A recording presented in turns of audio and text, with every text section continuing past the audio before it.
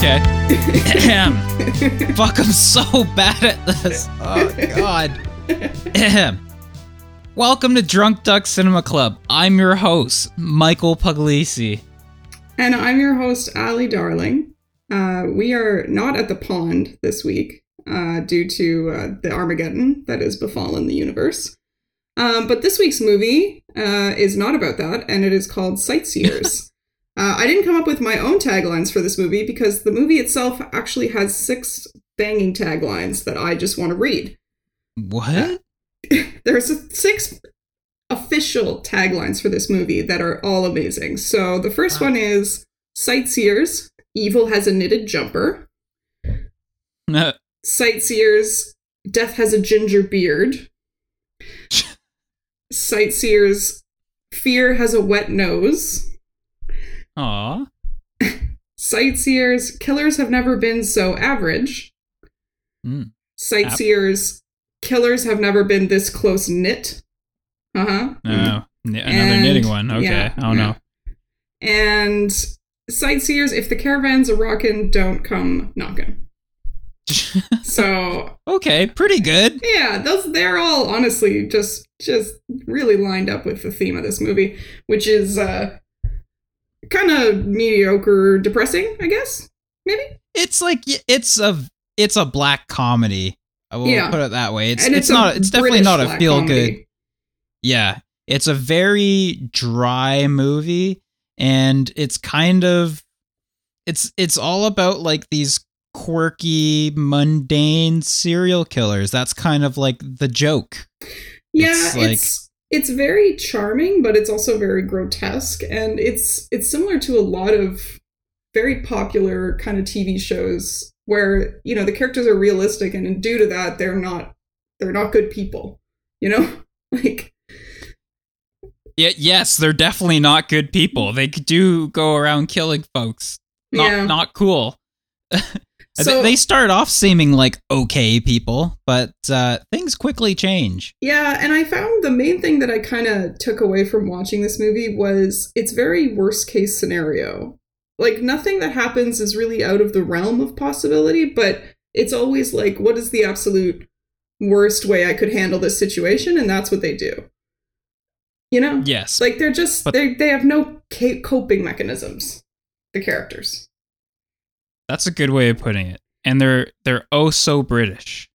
Yeah. At the same time. Mm-hmm.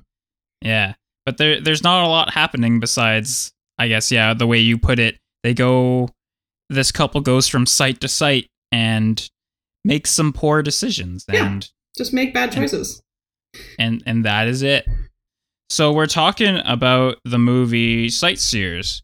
This is a 2012 British black comedy directed by Ben Wheatley, and it's written and stars Alice Lowe and Stephen Oram as Tina and Chris, a couple that goes on a sightseeing tour of the UK in their RV trailer, or as they call it, their caravan. That's a common word, actually.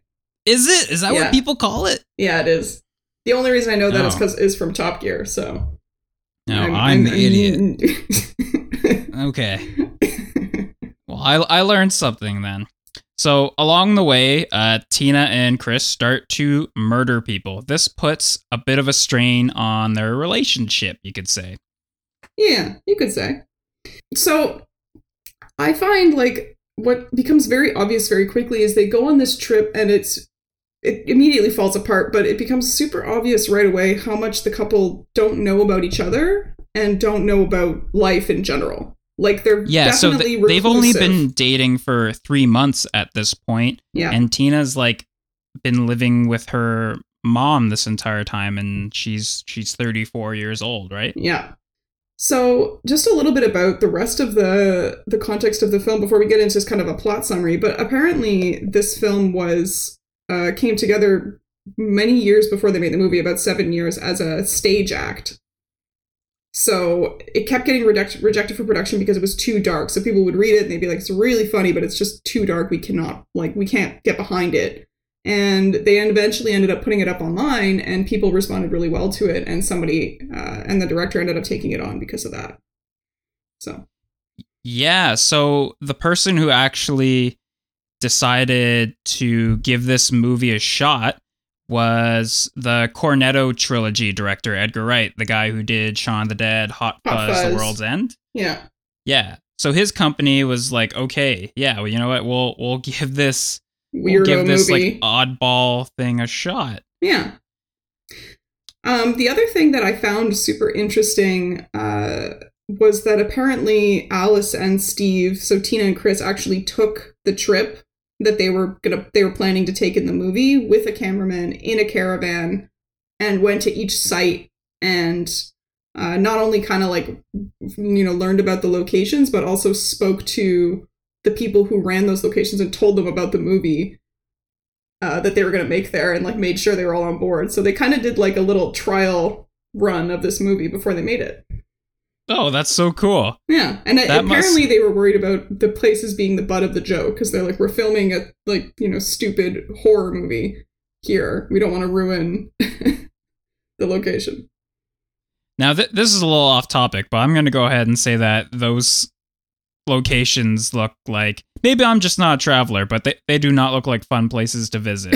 I have no interest in seeing a fucking pencil museum. No, they definitely go from mundane to mundane to mundane, and I think that's very English as well.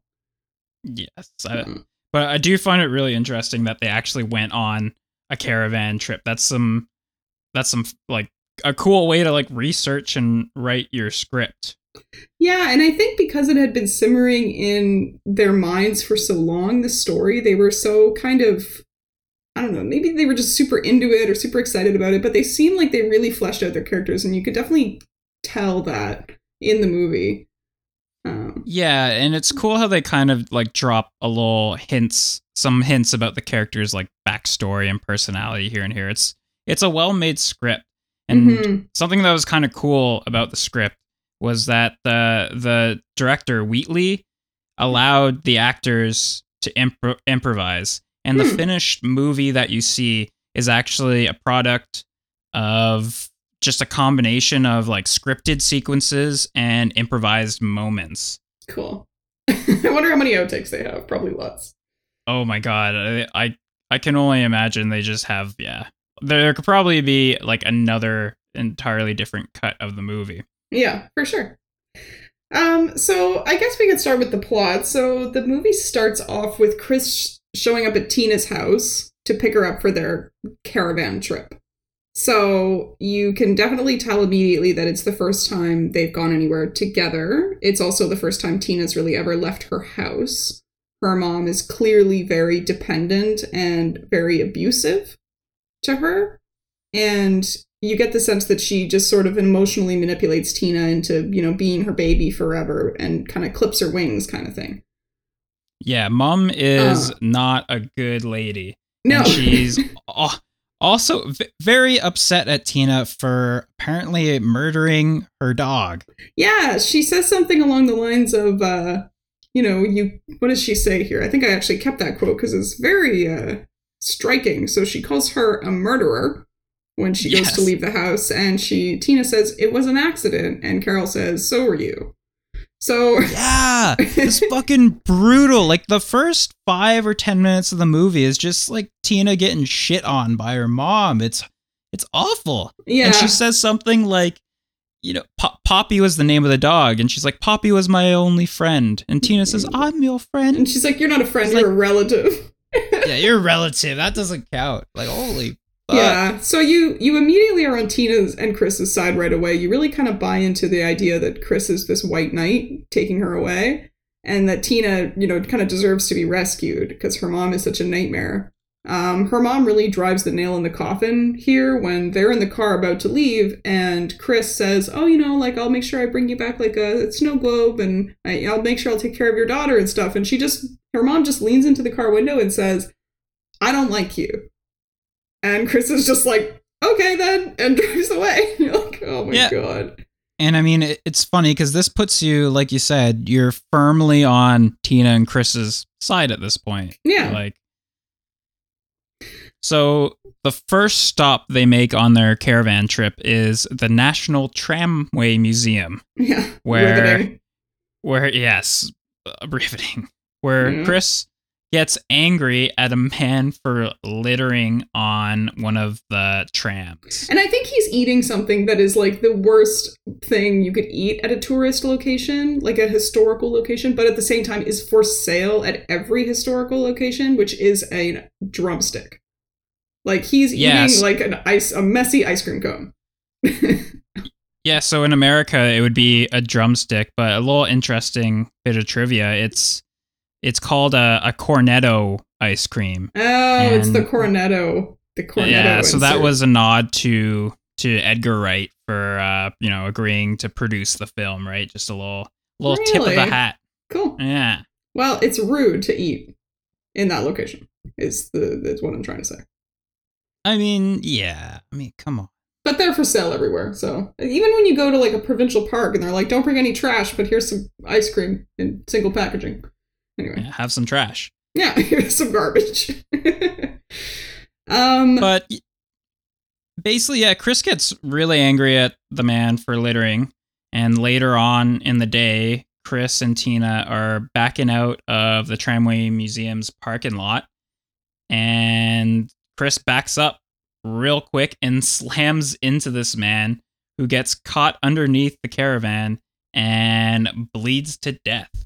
almost immediately, yeah. What's really Yeah, real interesting quick. about this is that you, like I said, you feel like Chris is this white knight, and this is when the kind of veil starts to fall, when he's all of a sudden about to let this litterer ruin their entire trip, because who knows why? Like it's a very insane response, and it really shows how angry he is typically, and he's, for whatever reason, less phased by killing this guy than he was by this guy throwing a piece of trash on the ground. Like it's very, Yeah. it's really weird, and it's a very big tone shift where all of a sudden Tina gets the very first inclination that this trip may have not been the greatest idea. And it's funny, but also scary and relatable. Like that's kind of a thing that happens when you like first get to know somebody. Is like you think you kind of know who they are, and then something happens and you see a bad side of them for the first time, and you're just like, oh, well, Yeah. that's not great. Yeah, and then you're like, but I'm already on the trip, like I'm gonna give it a chance. And especially someone like Tina who has such limited social skills, right? Like she immediately is trying to help him feel better, and she's trying to be supportive and empathetic. And I mean, realistically, I think she's just trying to make sure that he likes her. But she does come off quite kind in the initial half of the movie. Yeah, Tina still seems normal at this point. At this point, you're probably on Team Tina, and you're like, Chris, Yeah. you know what? You gotta chill. Yeah, But yeah, just so chill. they run over the poor man who dies, and Chris smiles. He looks pretty happy about it. He looks kind of stoked. Yeah, it's a weird kind of little smirk that he has on his face, and then Yeah. they leave. And then they leave, and they continue on to their next stop, which is an RV park. Sorry, a caravan park. And this is where they meet Janice, Ian, and their dog, Banjo. So they meet these two by nearly driving them off of the road, trying to get to a place called Dingley Dell, which is some sort of neighborhood within the caravan park, which, sidebar, why do a huge majority of English names sound half disgusting, half childish? I don't know. But Dingley Dell. Chris and Tina are sort of immediately antagonistic towards Janice and Ian because they are immediately kind of seem a little bit more put together. They're both a little bit more attractive than the two of them. They both seem a little bit more successful. Ian says he's writing a book. Chris is, immediately jealous of him. And then there's the kind of dog thrown in there just to really, really screw them up a little bit socially. Yeah, I kind of thought that Chris and Tina were trying to be friendly at first, and Janice and Ian were, they were immediately snobby and standoffish and just kind of rude, cold, and unfriendly. Yeah, I mean, I guess realistically, Janice and Ian were not the most friendly type, but I would also say that if somebody like Chris and Tina came up to me, I would be like, you guys seem weird. I don't want you in my house on wheels. That's fair. Yeah. And you know what? Take off your shoes after you've been to the washroom. You know? Yeah. Public washroom? Come on. Yeah, What's wrong with you? You definitely get throughout the movie, you get a sense of how little social skills the two of them have in a few key instances, and it's always pretty cringy. Mm-hmm. So, early the next morning, while Ian is going out for a walk to take some photos with his dog Banjo, Chris sneaks up on him and bashes his head in with a rock. Yeah, and it seems this is his first sort of like premeditated murder, because he gets up early on purpose and follows him. And it doesn't even really make sense as to why, short of the guy was kind of rude to Chris. I think he's jealous of him because he's an author. Like, Chris was sort of upset with the dude for being rude, but he got really upset when he found out that the guy was working on his third novel. That's when he stormed off. But I agree, it's like a very thin, there's not a lot of motivation for that murder. I'd say out of all the murders in the movie, that one probably makes the least sense. Yeah, and especially because he kills him and then takes his camera and it just keeps it. It's weird. It's peculiar for sure. Yeah, and what ends up happening is Banjo runs up to them. Banjo runs off when Ian gets murdered, and then finds Chris and Tina as they're about to run away. About to drive away. Yeah, so at this point, Tina doesn't know that Chris killed Ian, and neither does Ian's wife Janice, and Tina is kind of distracted by this weird group of dancing, blood-covered people in a field adjacent to their campground. They're shamans. Who don't really seem to have much of an impact on the plot, aside from, I suppose, aesthetic. They kill a chicken. Yeah, they kill a chicken and they get kicked out, but I don't know if it's really important to the plot. There's some pretty cool dance scenes, with Tina. I do believe that they're imagined. I don't think she actually goes over to those people, but I think she's picturing herself doing that. So she's kind of having this nice, dream home away from home vacation still, and Chris is just out bashing people with rocks. Classic Chris. Yeah, actually. Yeah. Becomes very classic Chris. Yeah, but so Tina decides to kidnap Banjo because Banjo looks just like Poppy, her mom's dog that she murdered.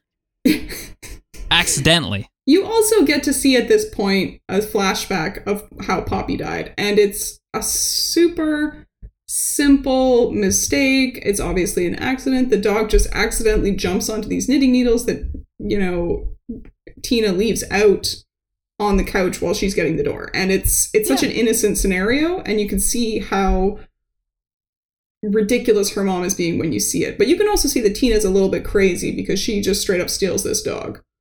Yeah, she just straight up steals it, starts talking to it like it's Poppy. And you see for the first time that's like, okay, well, maybe Tina's not. She's a little unstable. Yeah, Tina's been living in Tina world for a while. Yeah. So they grab the dog and then they leave. Yeah. They stop at another caravan park. That's the next stop. And this is when Tina finds pictures on the camera that Chris stole from Ian. Mm-hmm. And the first thing that she says, which is one of the greatest quotes of the movie, is, "This is not my vagina." This is not my vagina. She doesn't say it. She screams it. She does scream it. She screams it. Yeah. She's scrolling through pictures and she obviously sees some sort of lewd photos and immediately freaks out at Chris and starts asking if he slept with Janice, starts asking if he slept with Ian and Janice, starts asking if he's in some sort of weird sex cult. She just kind of spirals here. And Chris tells her, no, like, I just killed him. And she's like, oh, okay. And that's somehow better. Like, she's upset about it, but she's like not that upset about it, She's just kind of like, oh, what'd you do that She's for? she's very like practical person, I suppose, because she's like, okay, well, that's the problem. Well, let's figure out how to move on. But in reality, you shouldn't be moving on. You should be moving away. And that's not what she does.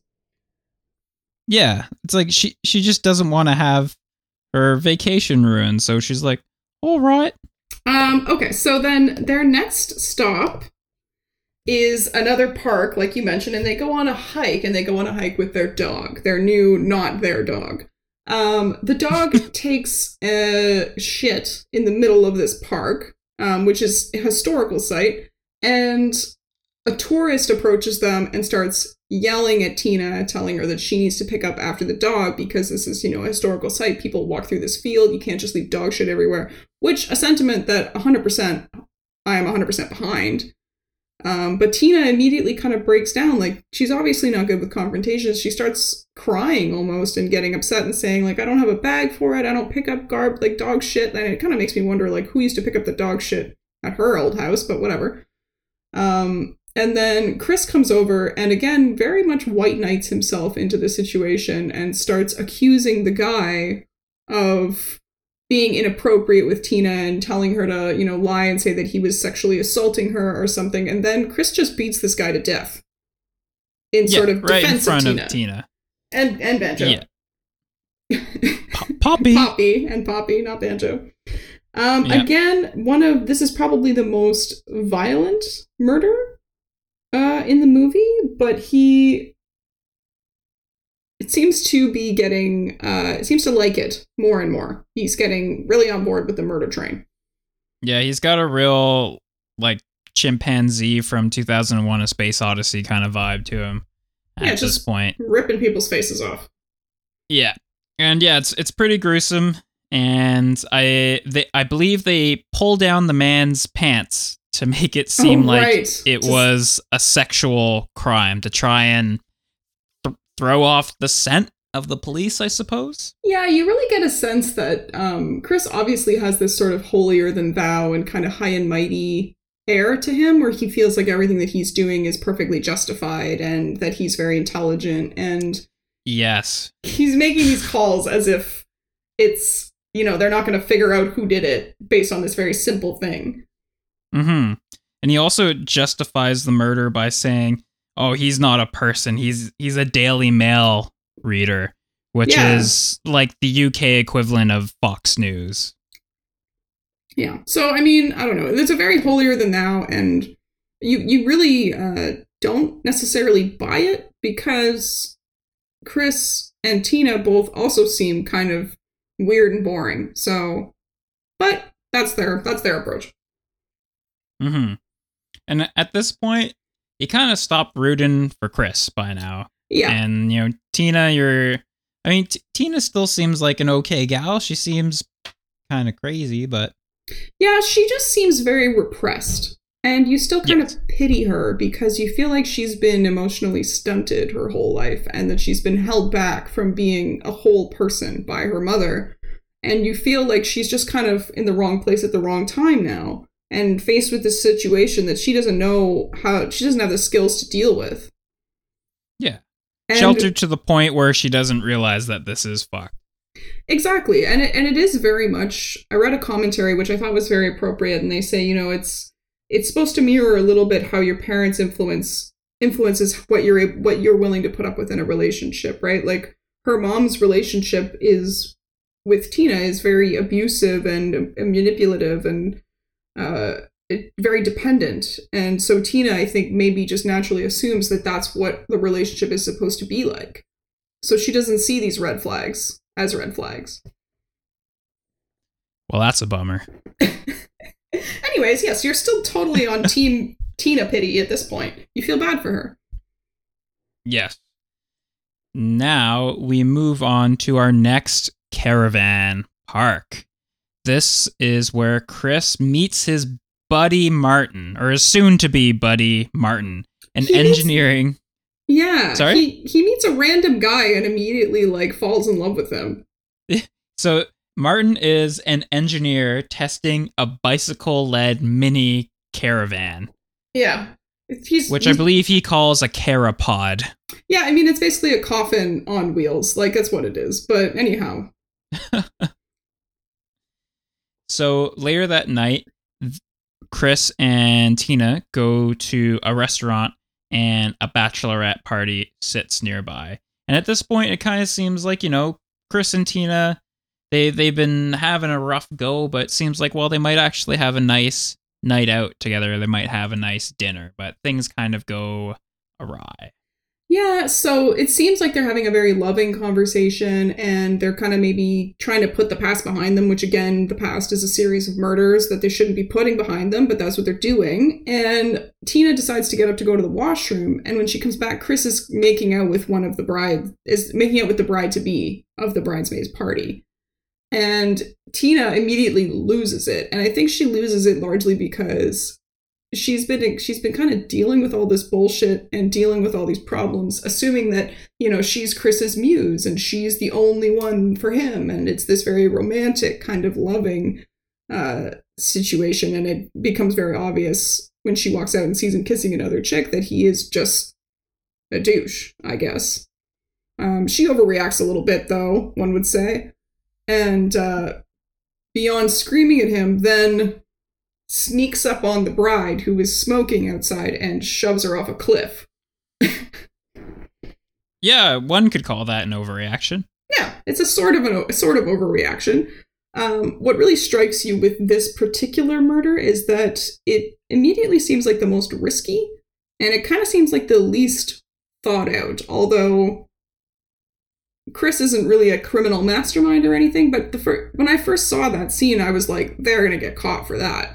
For sure. She doesn't really handle it eloquently.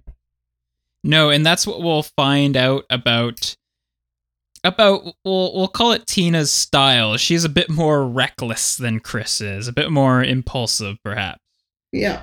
But yeah, so after Tina murders this woman, they drive away, and the next day, Chris is helping Martin out with, I think it's like little modifications to his carapod invention. Tina ain't too happy about this because, well, fuck, she wants to go to the pencil factory.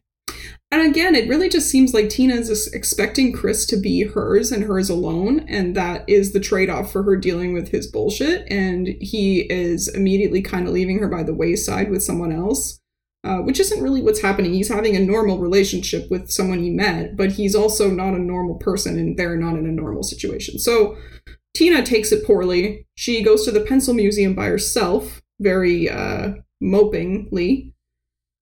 She then, I believe this is when she calls her mom and tries to talk to her and get some support from her. And what's important to mention at this point is that her mom has been trying to guilt Tina into coming home throughout the movie. So she's calling Tina's cell phone, and you see that she's actually like pushing her like fall alert button that makes it seem like she's, in danger or has like injured herself to try to get Tina to come home.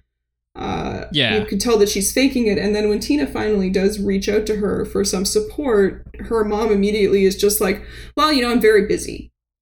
And, she's lying in bed doing nothing. So you could really see the emotional manipulation just kind of carries on throughout. And as soon as Tina needs her mom and probably would come back to her, her mom's like, well, no. Yeah, it's pretty awful. Now that I'm thinking about it, like at this point in the movie, we're kind of making it sound like this is like a real downer, but there's a lot of moments of comedy that balance all this stuff out, but they're so like we're not really talking about them because they're so quick and it's just dry, everyday kind of humor and quips. It's kind of hard to talk about them. Yeah, that's true. There is actually a lot of, despite the sort of dark subject matter, it is a very light-hearted movie. I think it's pretty cheerful in the way that it approaches these things. Most of the humor comes from the sort of awkwardness of Chris and Tina dealing with other people, and it definitely doesn't play out as a drama in any way. No, definitely not. And it's kind of, it's impressive how they're able to get away with such a dark premise and have it be still light. But I could see why people maybe didn't want to make this movie, why producers didn't want to touch it. Because if you just hear the premise or read the words on a script, you're just like, man, this is fucked. Yeah, But it's true. Once you start throwing the jokes in, like one of my favorite jokes that's happened at this point was they're at like an outdoors shop, and the woman's like, "Did you hear about that guy who fell off the cliff and you know his head got bashed in? That is of course Ian, who Chris murdered, but people think that Ian just fell off a cliff." And the woman says, "And they haven't found his dog." And Chris is like, "Oh well, he probably committed suicide. They do that, you know." Yeah, the dog committed suicide. It's just like what? And like those are the kind of jokes that happen in this movie. They're just like slipped in these really ridiculous lines real quick.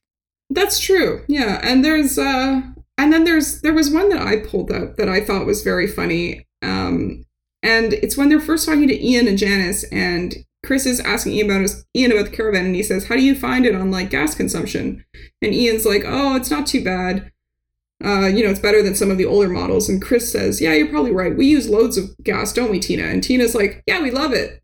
And you're like, not an appropriate response to what I just said to you. Like, I love it. It's like not following the conversation, are you? No, and like you they're awkward, weirdos, great. and it's very funny. So after the whole pencil factory debacle, Chris and Tina aren't doing so well. The next day, they're driving down the highway with Tina at the wheel. She just mows down a jogger for like no reason. So Tina is becoming unstable. So she's upset with Chris for calling her out on having a very kind of haphazard, slapped together murder of the bride. And Chris, tells her like, you're not good at this. You're not good at this, murdering business. I'm good at it, and you're not. So she, gets offended and she takes off while Chris is asleep. And as soon as he wakes up, she decides that she's going to murder a jogger. And Chris is not too stoked, but they carry on anyways for some reason. Yeah, I think it's important to mention that throughout the movie, we're slowly getting Chris's backstory. We find out that he was bullied a lot in school for being ginger, that he, it sounds like he left work because of bullying, because people were, quote, belittling his 5-year plan, hiding his stuff at his desk.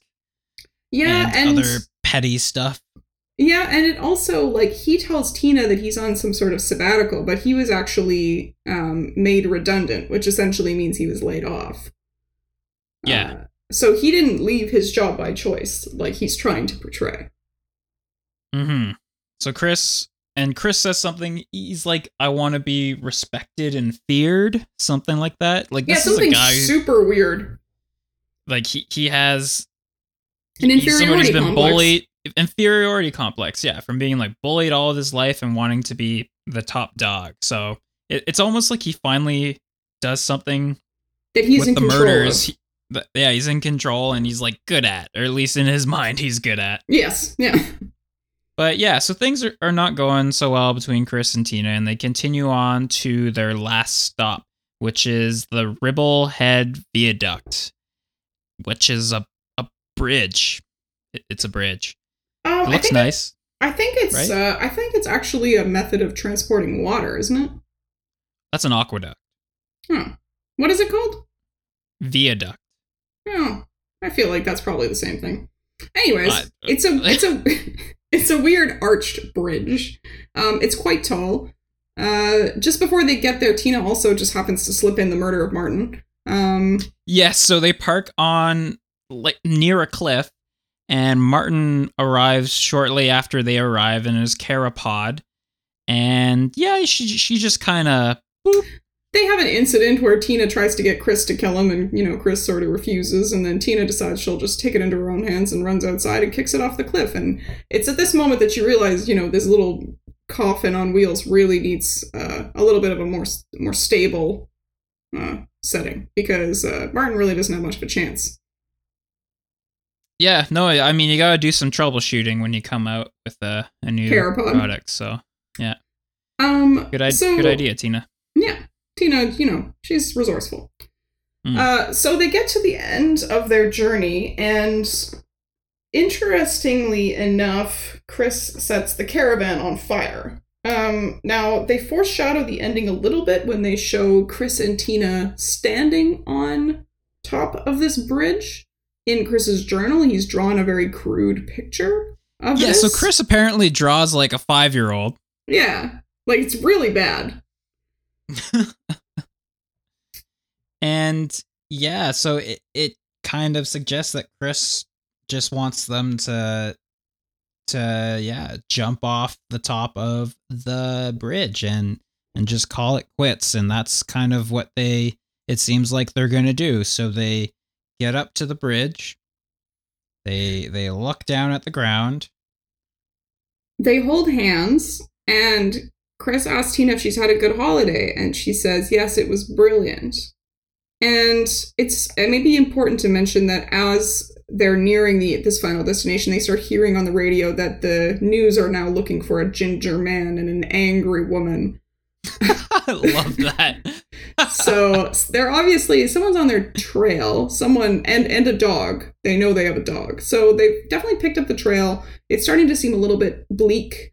And all of a sudden, Chris brings up this plan, which it kind of seems like it's been in the works for a little while, but that they're going to do this sort of very romantic double suicide. And as they're standing on top of the bridge, looking down, and it's probably about 40, 50 feet, this bridge, maybe more, Chris, they look at each other and they look very happy. And then Chris steps off the bridge and Tina lets go of his hand and doesn't jump with him. And that's the end of the movie. Yep. It's literally the end of the movie. It goes straight to the credits.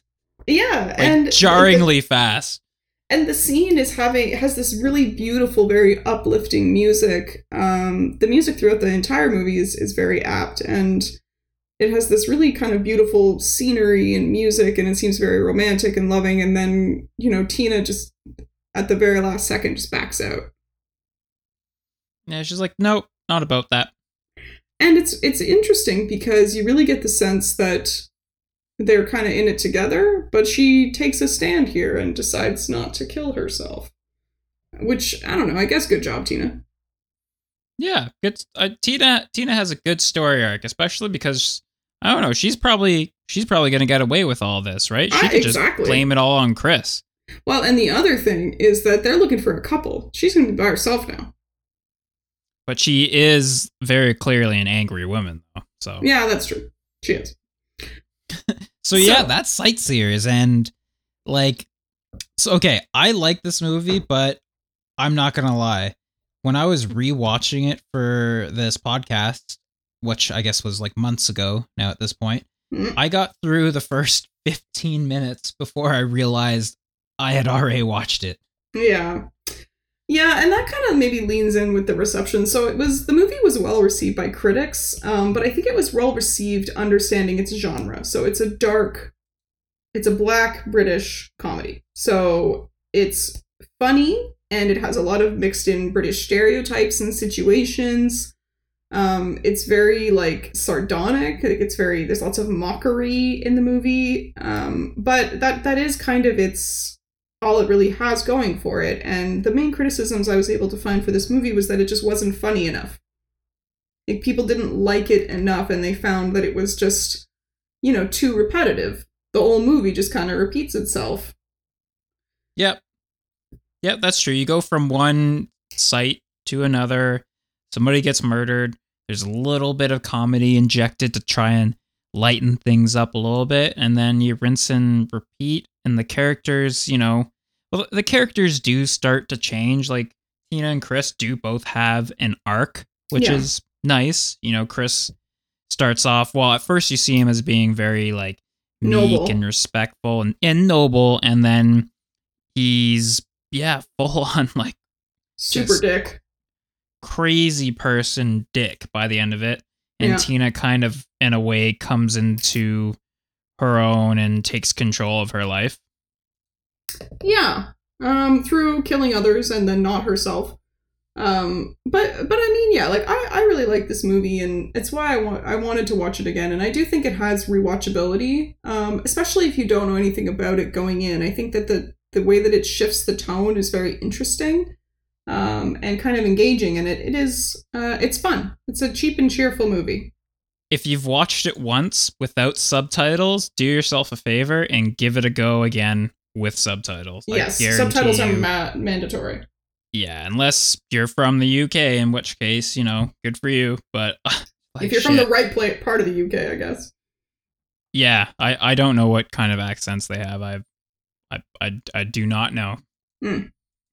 But so beyond that, it made a bit of money. It wasn't super crazy box office success, but it did turn a profit, and it won a couple of awards for best screenplay and things like that at some of the smaller UK festivals. It was obviously shot all on location in the UK. That's something the director is very passionate about. Did it make money? So what I was able to find was that it's cost about £1.3 million, which I can't even imagine how that's possible, because it does not seem like a high budget movie. But its cumulative worldwide gross was 2.1 million. Now again, I don't know if that's going from pounds to dollars, as it appears to be, because that would make it just about breaking even. Okay. But I read somewhere else that it had a gross total profit of under $100,000. Okay, pretty slim margins, but yeah.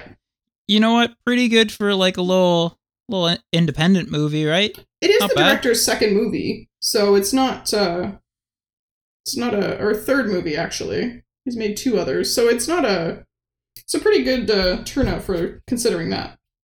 Like, I think it's a well-made movie, okay? Like, it's edited very nicely. Like, some of the more grotesque scenes are edited very quickly so as not to overwhelm you. It's nice and short. It doesn't feel like it drags, so it's a well-made little movie. And it's too bad it didn't make a little more cash, I guess.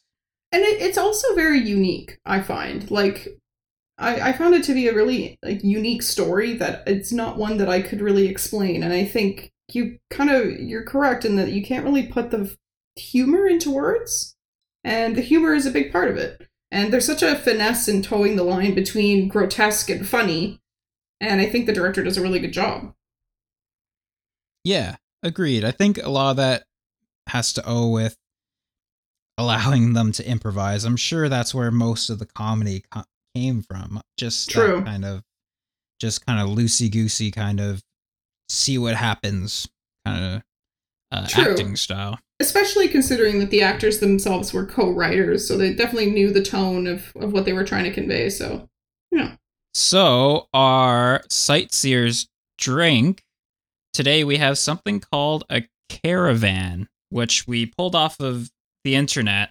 So, okay, the original recipe for the caravan was 3 ounces of a Shiraz red wine, half an ounce of Grand Marnier, and you just top it up with Coke and serve it like a highball over ice. Which, I mean, first things first, you're mixing wine with soda. So, yeah. That's trashy. This is a trashy English drink, in my opinion. Yeah, so it's a little fancier than, doing a beer cocktail, but as Stan put it, it sounds like it's a good way to ruin a bottle of red wine. Yeah, that's what it sounds like. And you know what? When I tried that original recipe, it was not good. I did not like it. I'm going to come out. Controversial opinion, did not like it. So I modified it a little bit. So I used 2 ounces of red. I used 1 ounce of triple sec instead of Grand Marnier. So they're both orange flavored liqueurs. Yeah. But triple sec has a much more, it's more orangey tasting. Okay. I topped it up with Coke, and I added actually just a little bit of lime juice to just give it more of a citrusy flavor. And it's all right when you do it that way. It's Honestly, it kind of just tastes like not like a rum and coke, but like Rum and Coke with orange in it. yeah, the Coke is kind of overpowering, but it's fine. Yeah, well, I took it a step further and did not put Coke in mine at all. And I literally have red wine Shiraz from a can and orange juice in mine. Oh my god. Yeah, and I don't really like red wine, and I don't really like this. That is fair. Yeah. Well, you took a trashy idea and you took a sort of trashy idea and then went straight trash with it. Yeah, like I like it almost as pretty much. If this movie was a cocktail, this would be the cocktail. I like it, but you know. Yeah. It's unique and it's interesting, but I've probably had enough of it. You're just gonna put it away? Yeah. Yeah, that's fair. I don't know. I'm not too sure about wine cocktails. Like sangria is good. Sangria is amazing. Yeah, sangria is amazing. We all know sangria is amazing. I mean, and pretty much every wine cocktail I've ever had is amazing, except for the ones that mix it with Coca-Cola. Let's get into our discussion-focused section. Okay, so here's a question that I had is, what do you think Chris's job was before he was made redundant, before he was laid off? Oh, shit. That's a good question. Government employee. That's the first thing that comes to mind. That's what I figured as well, because where else are you getting into... I feel like government work is where you have these very, very petty squabbles and drama. Because I feel like you just don't have enough work to do, so you just fill in the gaps. Yeah, like moving around and hiding somebody's shit. Yeah. And, I mean, I don't know if I'm fully on board with the fact that Chris was being bullied. I mean, he probably was because he's a douche, but at the same time, I mean, I think he has a pretty warped sense of reality. Yeah, you know what? That's a good point. Maybe he's just kind of... Maybe he was like one of those just like kind of a sensitive kind of guy, right?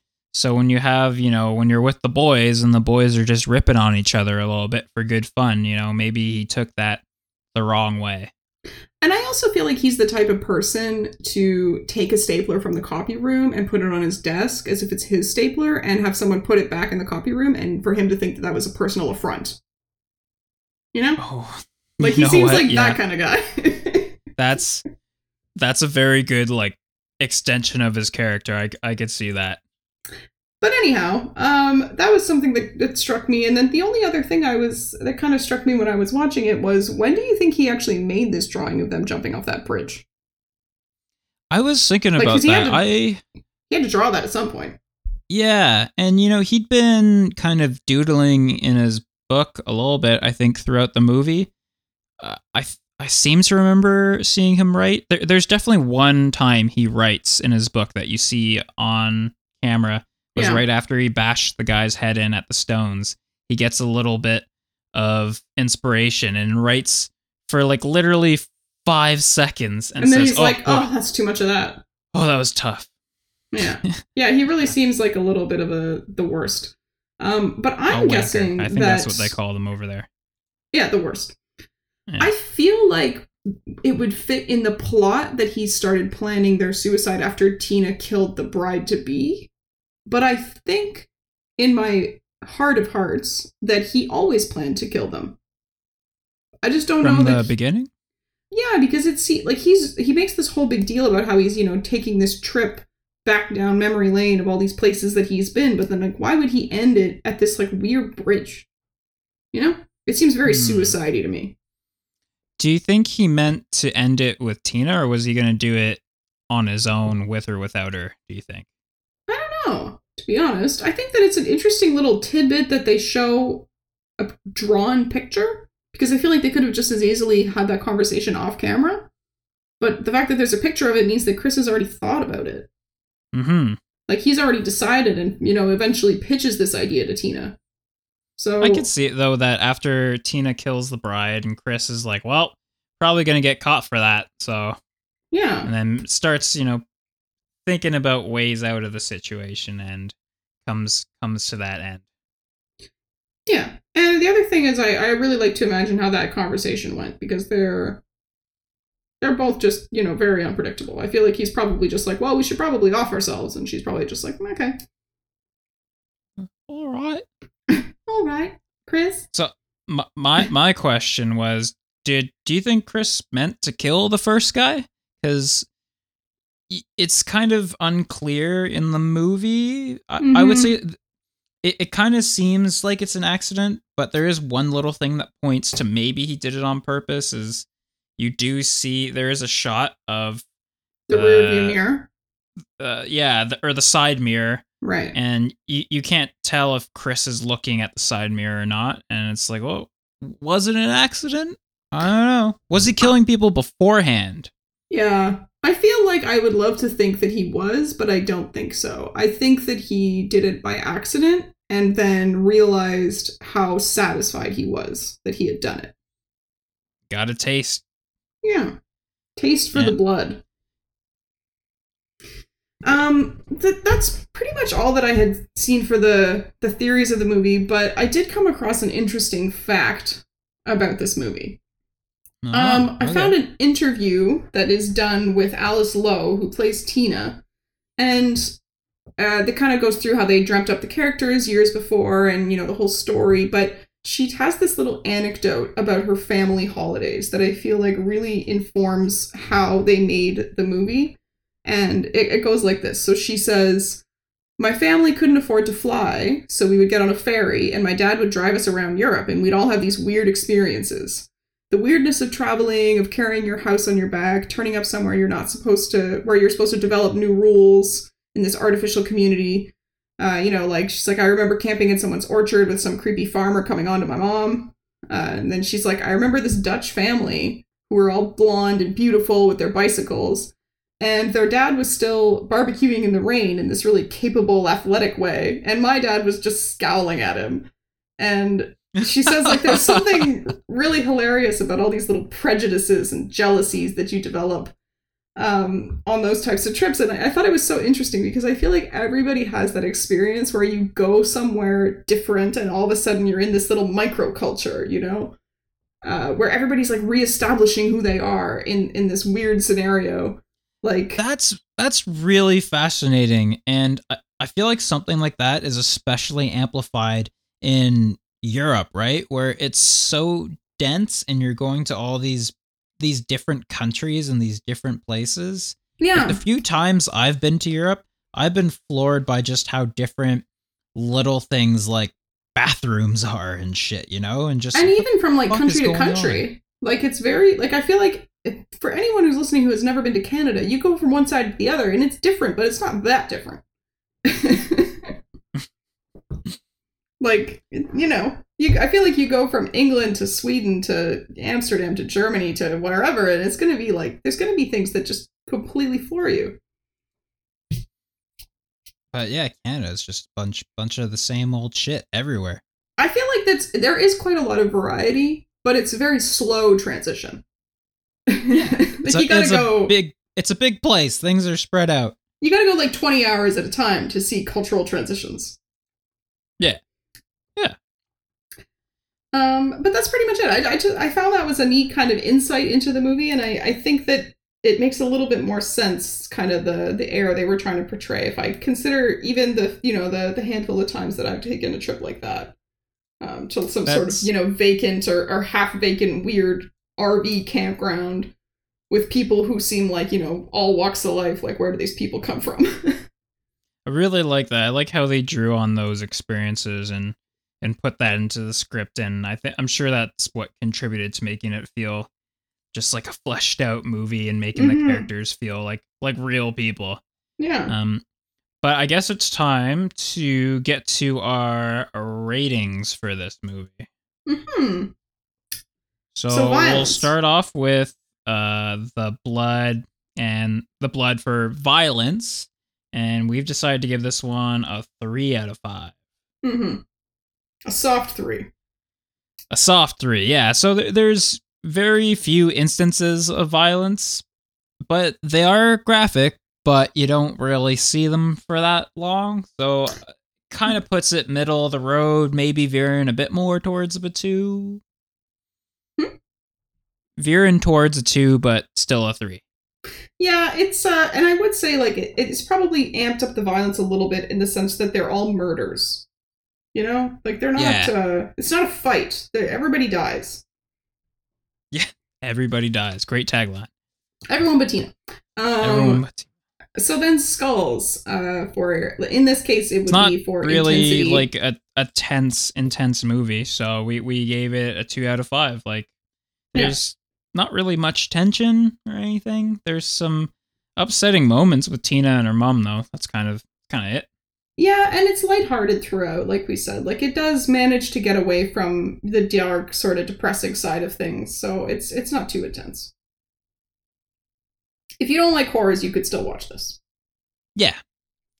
And stars for overall quality, we're gonna give it a 3 out of 5. Mm-hmm. It was good. Yeah, it's cheap and cheerful without being too cheerful, and it's unique, but it is not altogether that interesting.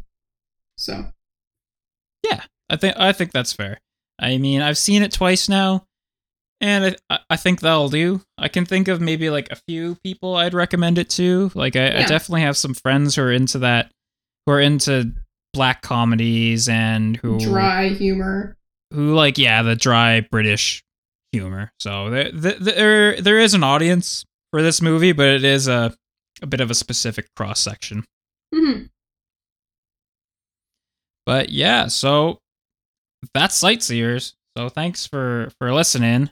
And apologies to anyone who tries to listen to this and realizes that we are not recording it with the same quality as usual, since we're in separate rooms due to the apocalypse. Yeah, it's going to sound different. That's for sure. And we are having a little bit of internet connectivity issues. We're not always hearing each other, but we're going to make it happen. Yeah. Try and make it work. And it seems like there's, no ends in sight, so we're going to start doing it this way for the foreseeable future. So, yeah. Yeah, that's the way it is. So, thank you all for listening. You can find us online at drunkduckcinemaclub.com, on Instagram at Drunk Duck Cinema Club, and on Facebook at Drunk Duck Cinema Club. Yeah. And at our website at drunkduckcinemaclub.com. I said the website. Oh, shit, you cut out. I'm sorry. See? These are the trial and tribulations. This is what we have to overcome. Oh, man. Okay. All right. Well, I think I'm going to stick... I'm going to... What? Quackulator. Quackulator? Fuck, yeah, there we go. I think I'm going to stick with keep on quacking in the free world. Oh, my God. I don't know. I think I'm just going to pick one and stick with it. We'll do a quackulator. Keep changing it? Yeah, keep changing it.